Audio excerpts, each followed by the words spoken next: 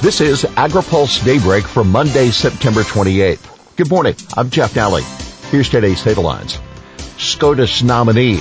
I'll stick to the law. Crunch week for COVID aid deal. And tariff policy divides WTO members. Supreme Court fight awaits Senate. Supreme Court nominee Amy Coney Barrett made clear in her introduction to the White House on Saturday that she maintains her textualist approach to interpreting laws. She said a judge must apply the law as written. Judges are not policymakers, and they must be resolute in setting aside any policy views they might hold. Senate Judiciary Chairman Lindsey Graham, a South Carolina Republican, says the panel will start its hearings on Barrett October 12th, with plans to vote on her nomination October 22nd. That schedule would leave one full week for the Senate to consider the nomination before Election Day. Keep in mind, Barrett doesn't have the extensive record on federal regulatory issues that Justice Brett Kavanaugh had because Kavanaugh served on the D.C. Circuit of Appeals. Barrett comes from the Chicago-based 7th Circuit. Democrats are arguing that the Affordable Care Act is at stake with Barrett's nomination. Senator Debbie Stabenow, a Democrat from Michigan, told Fox News Sunday she fears Barrett, quote, will be the vote that takes away health care for millions of Americans. Dowd and Cinsky headline Outlook Forum. Today, AgriPulse and the Agricultural Business Council of Kansas City will hold their annual Ag Outlook Forum. The speakers will include Greg Dowd, the U.S. Trade Representative's chief agriculture trade negotiator, Deputy Ag Secretary Steve Cinsky, USDA Chief Economist Rob Johansson, and former Agriculture Secretary Tom Vilsack. Can $1 trillion gap be bridged this week? This is a key week for whatever slim hopes remain for a big new coronavirus relief bill. The White House indicated going into the weekend that there were discussions ongoing with congressional Democrats, and House members have been notified that they may take up a bill this week. We're in very near agreement on all the COVID things that matter. What we're not in agreement on is about $1 trillion worth of other things. That Missouri GOP Senator Roy Blunt on NBC's Meet the Press, referring to the gap between the Democrats and Republicans on how big the bill should be. During an appearance on CBS Face the Nation, American Airlines CEO Doug Parker expressed optimism that there would be an agreement to extend assistance to the airline industry to avert mass layoffs starting Thursday. We really do believe it can happen. There's certainly not much time left, but there's enough time. For more on the issue, read our Washington Week Ahead. U.S. rice sees boom in sales to West Bank. The USA Rice Federation is targeting the Israeli-occupied West Bank with a new wave of marketing as sales to the region are booming. U.S. exporters shipped 23,800 metric tons of rice worth $23.7 million to the West Bank from January through July, that according to USA Rice.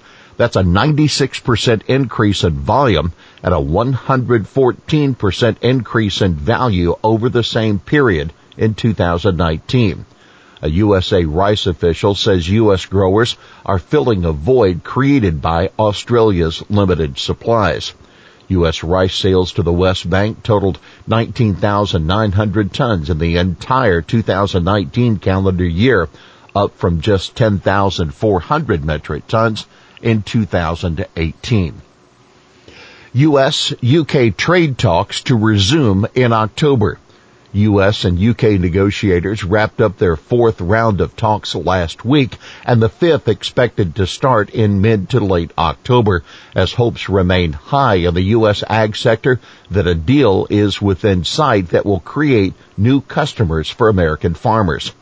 U.S. grain farmers are counting on lower tariffs as a result of a new free trade agreement, and the U.S. meat sector is demanding primarily that the British agree to lift non-tariff barriers. The National Pork Producers Council says it supports the talks as long as the agreement eliminates tariff and non-tariff trade barriers on pork, the UK acknowledges meat industry standards as equivalent, and the UK agrees to import product from any federally inspected facility. WTO nations quibble over tariffs. As the World Trade Organization prepares for its 12th ministerial conference, member countries are having trouble reaching consensus on what some countries consider straightforward issues. Canada, Brazil, and Australia on Friday proposed that in the name of transparency and predictability for exporters and importers, nations should let other member countries know ahead of time tariff rates will be raised, but it's already facing pushback. The U.S., Argentina, Ukraine, New Zealand, and Uruguay said they supported the proposal, along with a similar one made by Russia, but India, South Africa, and Egypt objected. Any kind of prior notice on tariffs, India argued, would be overly burdensome and could encourage hoarding and fraud. The conference was originally slated for March in Kazakhstan, but has been tentatively rescheduled for June of 2021 due to the COVID-19 pandemic. Cyclospora outbreak declared over without source. IDED. A multi-state outbreak of Cyclospora infections in salad products has been declared over by the Centers for Disease Control and Prevention. Investigators were never able to definitively pinpoint the source of the outbreak in South Florida. According to an update by FDA, the agency investigated multiple farms to try to determine the source of the parasite, which was found in a regional water canal west of Port St. Lucie. But FDA couldn't prove the Cyclospora found in the canal was a genetic match to the clinical cases. The agency says state and federal officials and the industry need to work together to, quote, better define the scope of the contamination and identify risk mitigation measures. Judge dismisses challenge to pesticide usage in refuges. Two environmental groups' legal challenge to the National Wildlife Refuge System's use of neonicotinoid insecticides in genetically modified crops has been dismissed on standing grounds. A federal judge in Washington, D.C. says neither the Center for Food Safety nor the Center for Biological Diversity could demonstrate legal standing to proceed with a lawsuit against the Fish and Wildlife Service, which manages the nation's wildlife refuge system. A 2014 memorandum from the head of the refuge system slated that the system would no longer use neonicotinoid insecticides in farming operations on the nation's refuges and would phase out the use of genetically modified crops.